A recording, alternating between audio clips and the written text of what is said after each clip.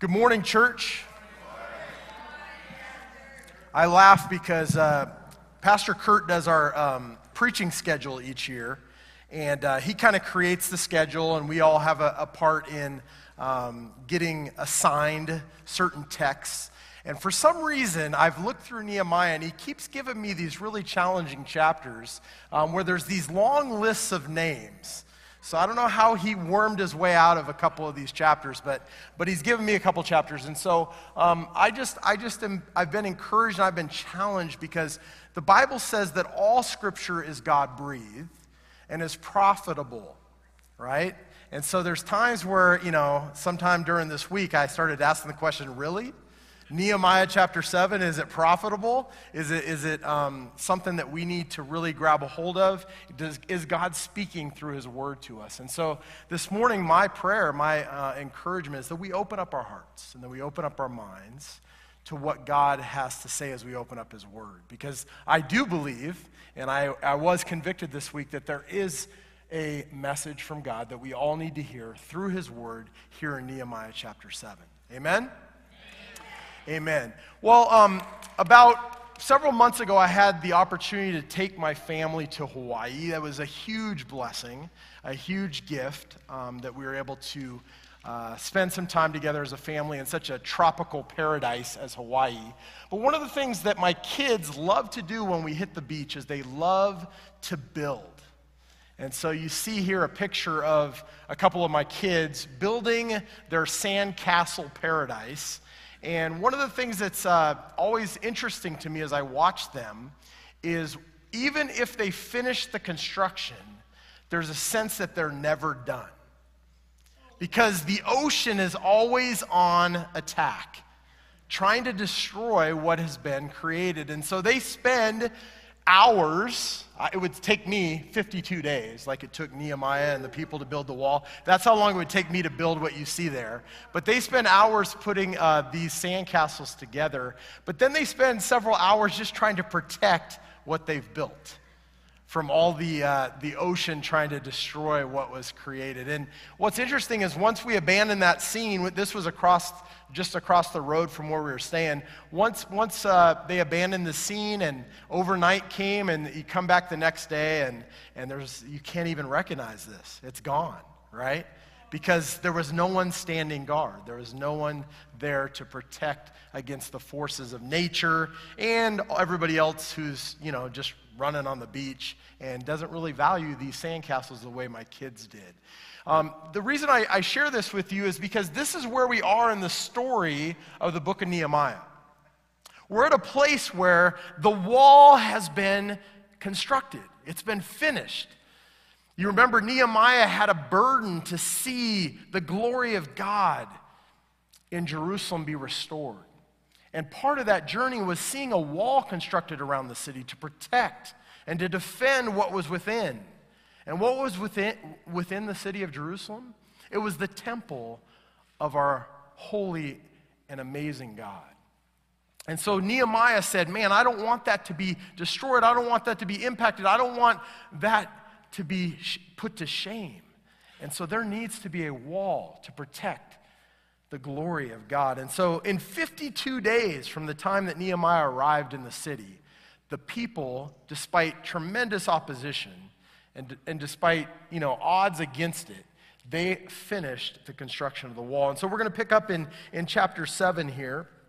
And I want you to join me. If you have a Bible, we'll open it together. And we're going to read the first couple of verses as we begin.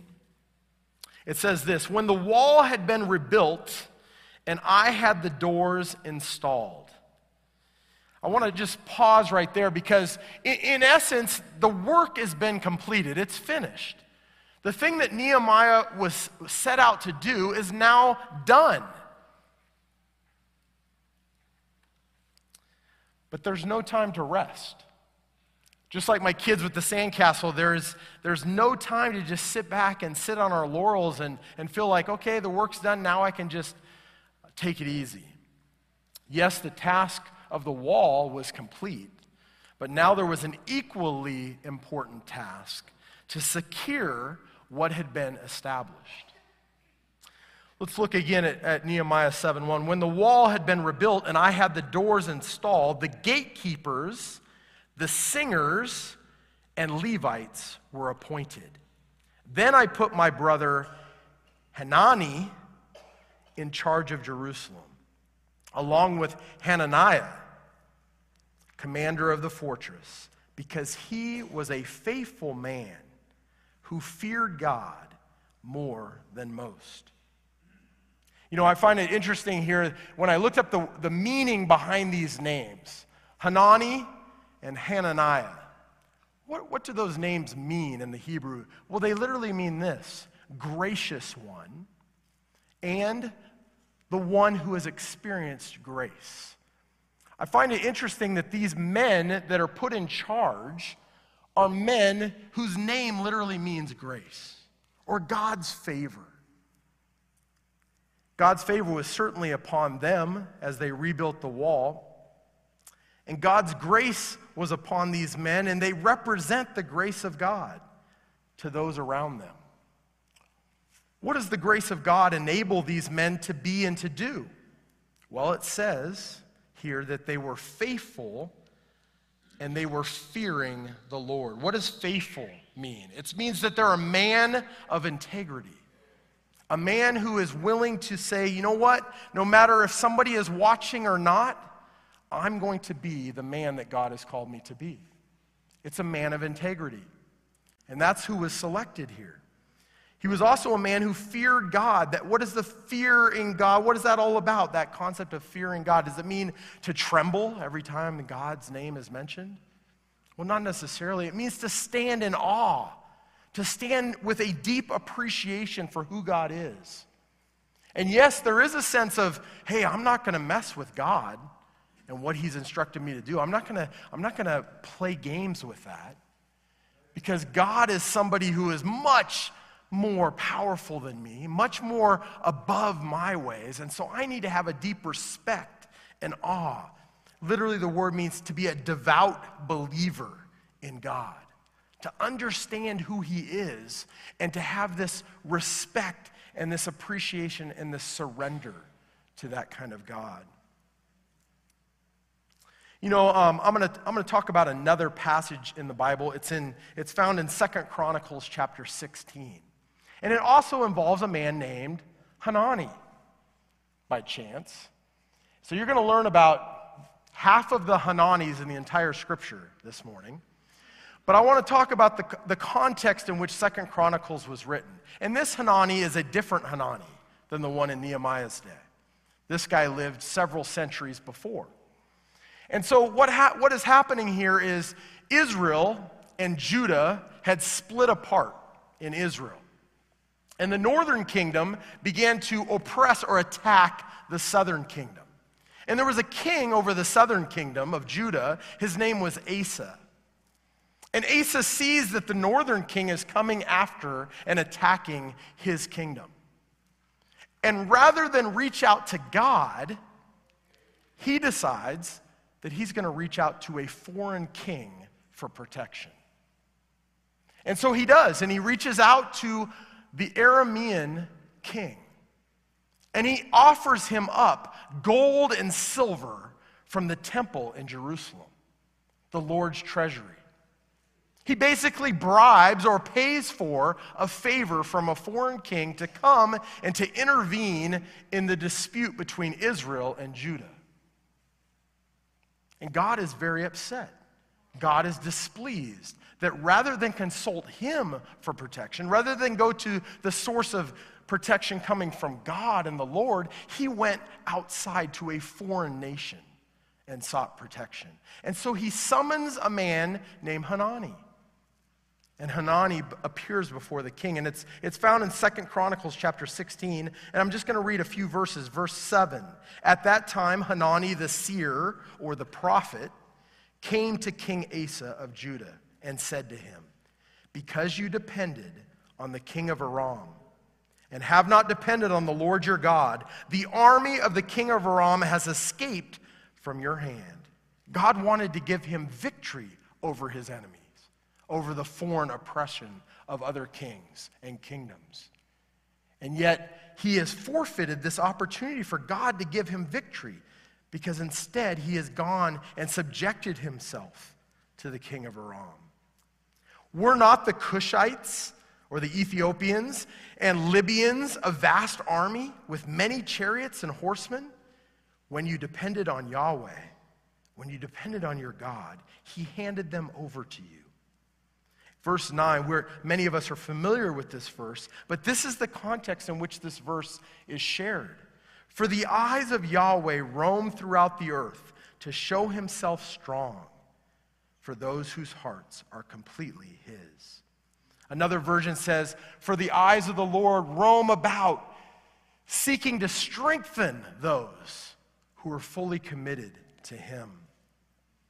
Principle number one that I find here in this text in Nehemiah chapter 7, which applies to all of us today, is this: God's always seeking people whose hearts are fully committed to him. God is always seeking people whose hearts are fully committed to him.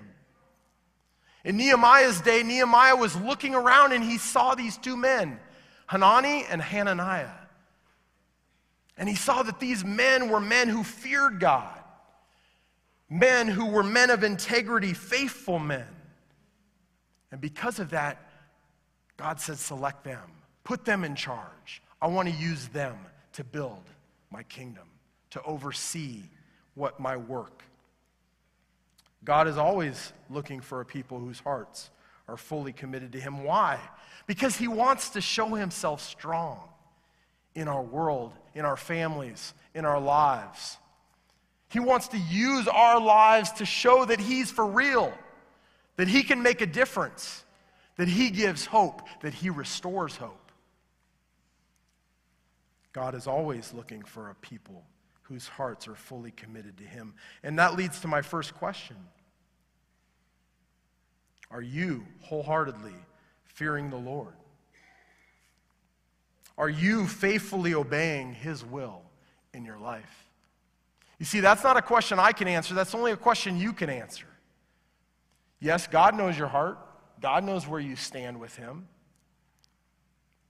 But the question is for real. It's a self-evaluation moment. Are you wholeheartedly? It's an important part of that question. Wholeheartedly means with everything that you are, everything that you have, there is no hiding. Are you wholeheartedly fearing the Lord? In other words, is he your God? Is he the one that you bow your knee to and bow your will to? Are you faithfully obeying him in the areas of life in which you understand his will? You may not know everything that God has asked you to do and be, but the things that he has asked that you are aware of, are you being obedient? Are you submitting to him? You see, God wants our hearts, and he wants to use us. He wants to show himself strong. He wants to strengthen and bless us and bless others through us. But he's looking for vessels that are fully committed to him. Men and women, people. Look at verse 3 with me. I said to them, do not open the gates. This is Nehemiah talking. Do not open the gates of Jerusalem until the sun is hot. And let the doors be shut and securely fastened while the guards are on duty. Station the citizens of Jerusalem as guards, some at their posts and some at their homes. Nehemiah recognized that even though the wall was constructed and the gates were put into place, there was still a threat. And he wanted the people to be on guard. And so he said, do not open the gates. Do not allow the gates to be accessed when what is happening? When there is darkness. When there is darkness. Make sure the sun is hot. What does that mean? That the sun is up in the sky. It's daytime. You can see clearly. That's when you can open the gates. That's when people can come and go. But you need to be on guard because there's darkness. And the darkness is where the enemy will attack. It's within the context of darkness that the enemy has the advantage. And so Nehemiah doesn't want that to happen, and so he advises them to keep the doors shut. when there's darkness, and to station the citizens of Jerusalem as guards, some at their posts. In other words, they were assigned different posts throughout the city, maybe at the gates, maybe at different points on the wall, but some at their homes. Even within the context of being at home, were they to let down their guard? No. The enemy can attack whether we're on duty or whether we're at home. Principle number 2, God's serious about always being on guard against the enemy. He knows the devastation and the destruction that the enemy wants to bring. He's aware of how the enemy works. He's familiar. He's acquainted with the devil. He knows what the devil did to mankind in the beginning, how he's impacted our entire world. Is it a good impact or is it a devastating impact that the devil has wielded upon this world? I think if we're honest, we all know that it's devastating. We've all been devastated by what the devil has been doing in our lives since the beginning. And God is serious about us being on guard against the enemy. You remember our series in 1 Peter? 1 Peter 5:8 says this, "Be serious, be alert, because your adversary, the devil, is prowling around like a roaring lion, looking for anyone he can devour. Resist him and be firm in the faith." There's 2 commands there. Resist him. Don't give in to the devil. Is he after us? Yes. Will he tempt us? Yes. What is our response to him? Resist. And stand firm in the faith. You got to trust God. God knows better. God's will is better. God's ways are better. Do you believe it? Then let's live it. The question number 2 is this: are you on guard against the darkness? Are you on guard against the darkness? Where is the darkness trying to invade your mind, your heart, and your home? Because believe me, the darkness is coming after us. And Nehemiah said, make sure that you don't open the door to darkness. Stay on guard against the darkness. What are you doing about it?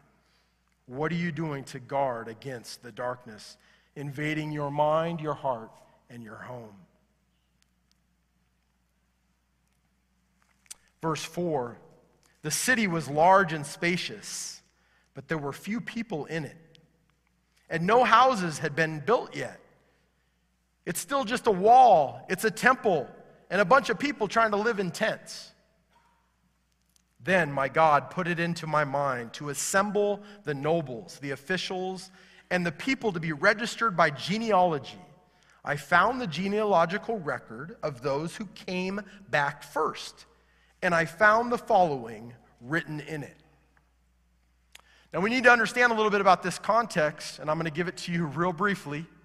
There was a man named Zerubbabel in about 515 BC, 70 years after Babylon sacked Jerusalem, carried off half of the inhabitants into Jerusalem. You remember the man Daniel, he was one of them that was taken away into Babylon.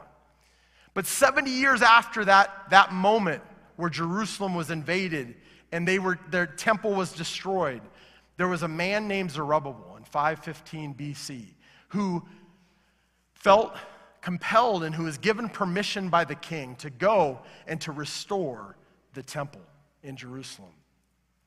And then some 70 years went by, and there was a man named Ezra who came to Jerusalem with some people from Babylon, and he journeyed. And then 14 years after him, we have this book, Nehemiah, and this man who felt called to go and build the wall around the city. And so there was this movement of God among his people to bring them back to the city that bared his name and to inhabit it. And so what's interesting is Nehemiah says, hey, we found this record, this genealogical record of who came back from Babylon, who left Babylon. After 70 years, hey, you can get comfortable in a place. after 70 years, can you not? You can get settled in. You can start to adopt the values and the customs of those around you. But God had called his people to be separate, to be distinct from the surrounding culture. And yet, Babylon, man, many of them started to prosper. Even as subjects to the king of Babylon, they began to, man, this is actually kind of nice. My family's thriving. Everything looks good. Why should I journey to Jerusalem? Why should I go back? And yet Nehemiah says, man, these guys who said, I'm going to leave Babylon behind and I'm going to follow what God wants for my life, he considers them heroes of the faith. And there was a genealogical record of them. And it's found in Ezra chapter 2, but it's also found in Nehemiah chapter 7. Now here's the thing. The two accounts are very lengthy, and there's some differences that exist between the two. So how are these differences explained? Because there's differences in some of the numbers. And there's critics who say, see, the Bible's not right. It's not accurate. It's not inspired because it's not consistent. Well, we don't have the full story, do we? Right? But if we had the full story, we would see the reality of what's taking place. But many have speculated that maybe the count in one place, like maybe in Ezra, the count was when they were in Babylon. And when they arrived in Jerusalem, there was a recount, so to speak. And is there things that change between when they first were counted and when they arrive? Sure, there can be changes, right? People could die on the journey. There were people who were born on the journey. Maybe some joined at the last minute that weren't part of the original census or count. And when they arrive, there's a new number that isn't consistent with what the first count was. So we don't have the full story. Why is this detailed list included in our Bibles? That's my second question. Because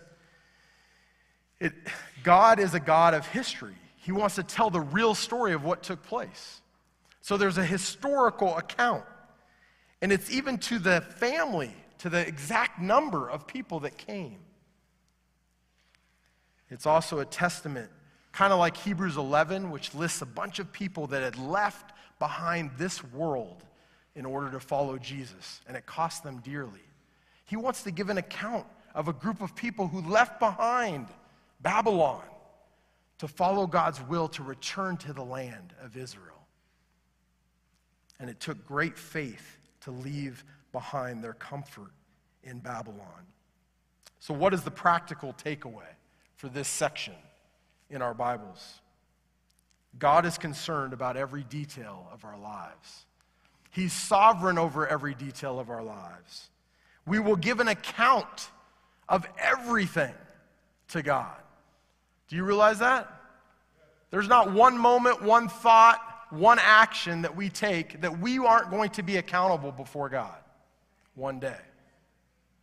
That's the reality that our Bible depicts. So God is sovereign over everything. Everything is exposed and laid bare before the God to whom we will give an account. Nothing is hidden from his sight. So we have this whole section here, and I'm just going to read verse 6 and 7 here. These are the people of the province who went up among the captive exiles deported by King Nebuchadnezzar of Babylon. Each of them returned to Jerusalem and Judah to his own town. They came with Zerubbabel, Yeshua, Nehemiah, Azariah, Ramiah, Nahamani, Mordecai, Bilshan, Mispereth, Bigvai, Nehum, and Bana. The number of Israelite men included. And then there's a list that includes people from 18 different families and clans. There's a list that includes inhabitants of 20 towns and villages. There's a list that describes the priests that came. 4,289 priests came back. Kind of makes sense because in Babylon they have nothing to do. Do you realize that? These men were the men where they're supposed to be serving in the temple of God. Well, the temple's back in Jerusalem, so it's time to pack up and go. You don't have a job in Babylon. Your job is in Jerusalem. Then it describes the Levites, the singers, and the gatekeepers. What's sad here is there was only 360 of these guys that were willing to come. There were thousands of Levites, and yet many of them seem to have settled down into comfort in Babylon. Only 360 brave men left behind Babylon to come and to help serve the priests with their duties at the temple. The temple servants and descendants of Solomon's servants are listed as well.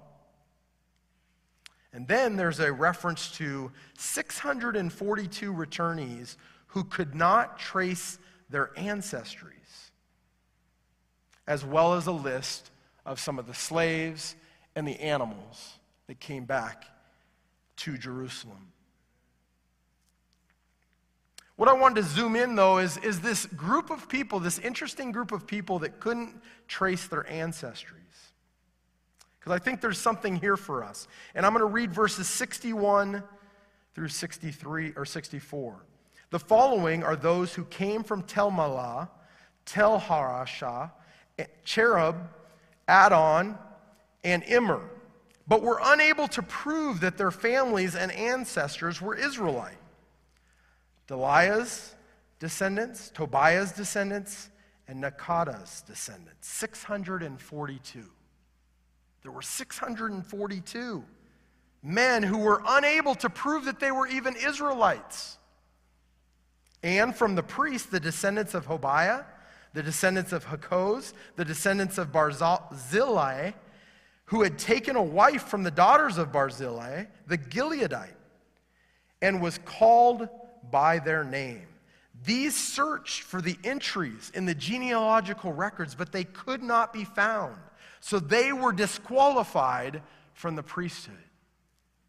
What's interesting is you had to prove that you came from that line, or you could not serve as a priest. You could not have a job. You could not have a future. You were disqualified from your role because you couldn't prove your ancestry. I think there's a lesson in there for us. And it leads to my principle number 3. God's filling his city with those who possess the right ancestry. Do you realize that? Even today, God is filling a city. But you have to be able to prove your ancestry. If there's no proof that you belong, you will be disqualified. Revelation chapter 5, verse 9 says this, "And they sang a new song. You are worthy to take the scroll and to open its seals because you were slaughtered. And you redeemed people for God by your blood from every tribe and language and people and nation." That's a picture of heaven. That's a picture of those who will fill the new Jerusalem, the city being prepared in heaven by God. They're from every tribe, language, nation, and people group. So certainly the ancestry is not about being Israelite anymore, is it? It's not a physical ancestry that God is concerned with. It's a spiritual one. John chapter 8, Jesus talks about this. John chapter 8, verse 42, Jesus said to them, "If God were your Father," speaking to the Pharisees, the Sadducees, those that were always yelling and complaining about his ministry and who he was. "If God were your Father, you would love me, because I came from God, and I am here. For I didn't come on my own, but he sent me. Why don't you understand what I say? Because you cannot listen to my word. You are of your father, the devil, and you want to carry out your father's desires." What is Jesus alluding to here? He's alluding to this spiritual ancestry. Your father is one of two people. Your father is either Father God in heaven, or your father is the devil. We are all following one of those two. We are all listening to one of those two. Do you know who your father is? Can you prove your ancestry? Let me say, if you're not sure this morning, that's okay, because I'm going to read 3 verses that you can decide if you understand who your Father is. Listen, John chapter 8, verse 42. Jesus says these words. John chapter 8, verse 42. Jesus said to them, "If God were your Father, you would love me." You would love me. How do you know if God is your Father? Do you love Jesus? Do you love Jesus? Let me take you to the next verse, because you can determine, how do I know if I love Jesus? Jesus tells us how we can determine that. John chapter 14, verse 21. "If you love me, the one who has my commands and keeps them is the one who loves me." How do you know if you love Jesus? Do you have his commands, and are you keeping them? What are Jesus' commands, you might ask? Good question. Let's go to the answer. 1 John 3, verse 23. "This is his command, that we believe in the name of the Son, Jesus Christ, and love one another as he has commanded us." Do you believe that Jesus is Lord? Do you believe that Jesus is the Son of God, that he is the Savior of the world, and that he rose again from the grave to prove that he is God? If that is your belief, and you love like he has loved you, your Father is in heaven. Praise God, right? And if you have never made that decision to believe in Jesus Christ, the invitation is open this morning. The invitation is open. It's very clear. You're either a father, your father is either the devil, or your father is God in heaven. And God in heaven wants to adopt you into his family. He has sent his Son, Jesus Christ, to pay the price that adoption demands. He wants to adopt you into his family. No longer do you have to be the son of the devil. You can be adopted by the Father in heaven. But it comes through faith in Jesus Christ.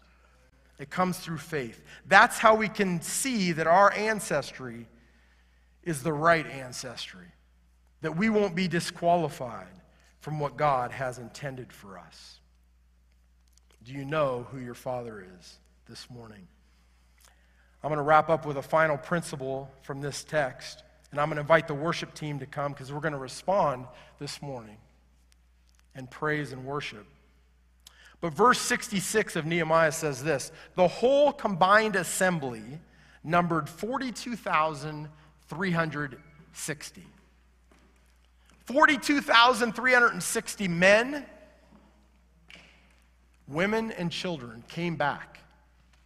They came back. They left Babylon, and they came back to the land of Israel.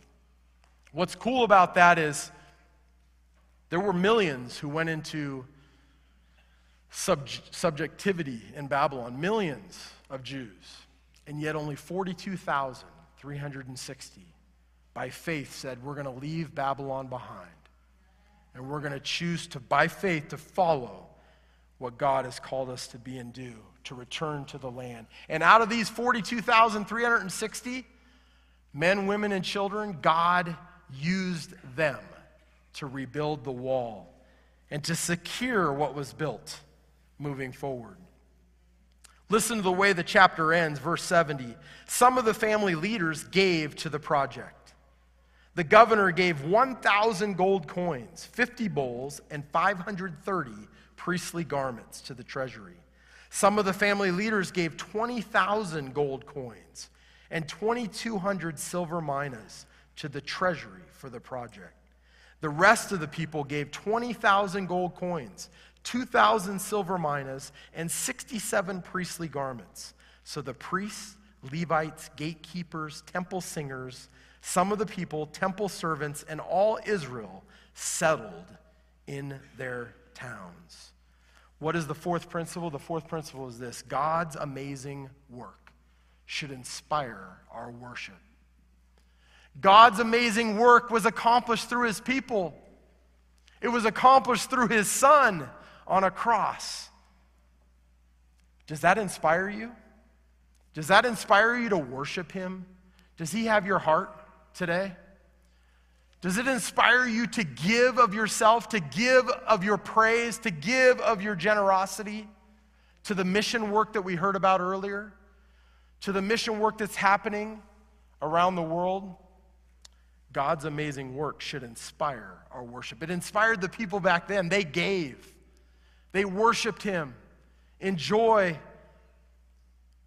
How are you contributing to God's kingdom?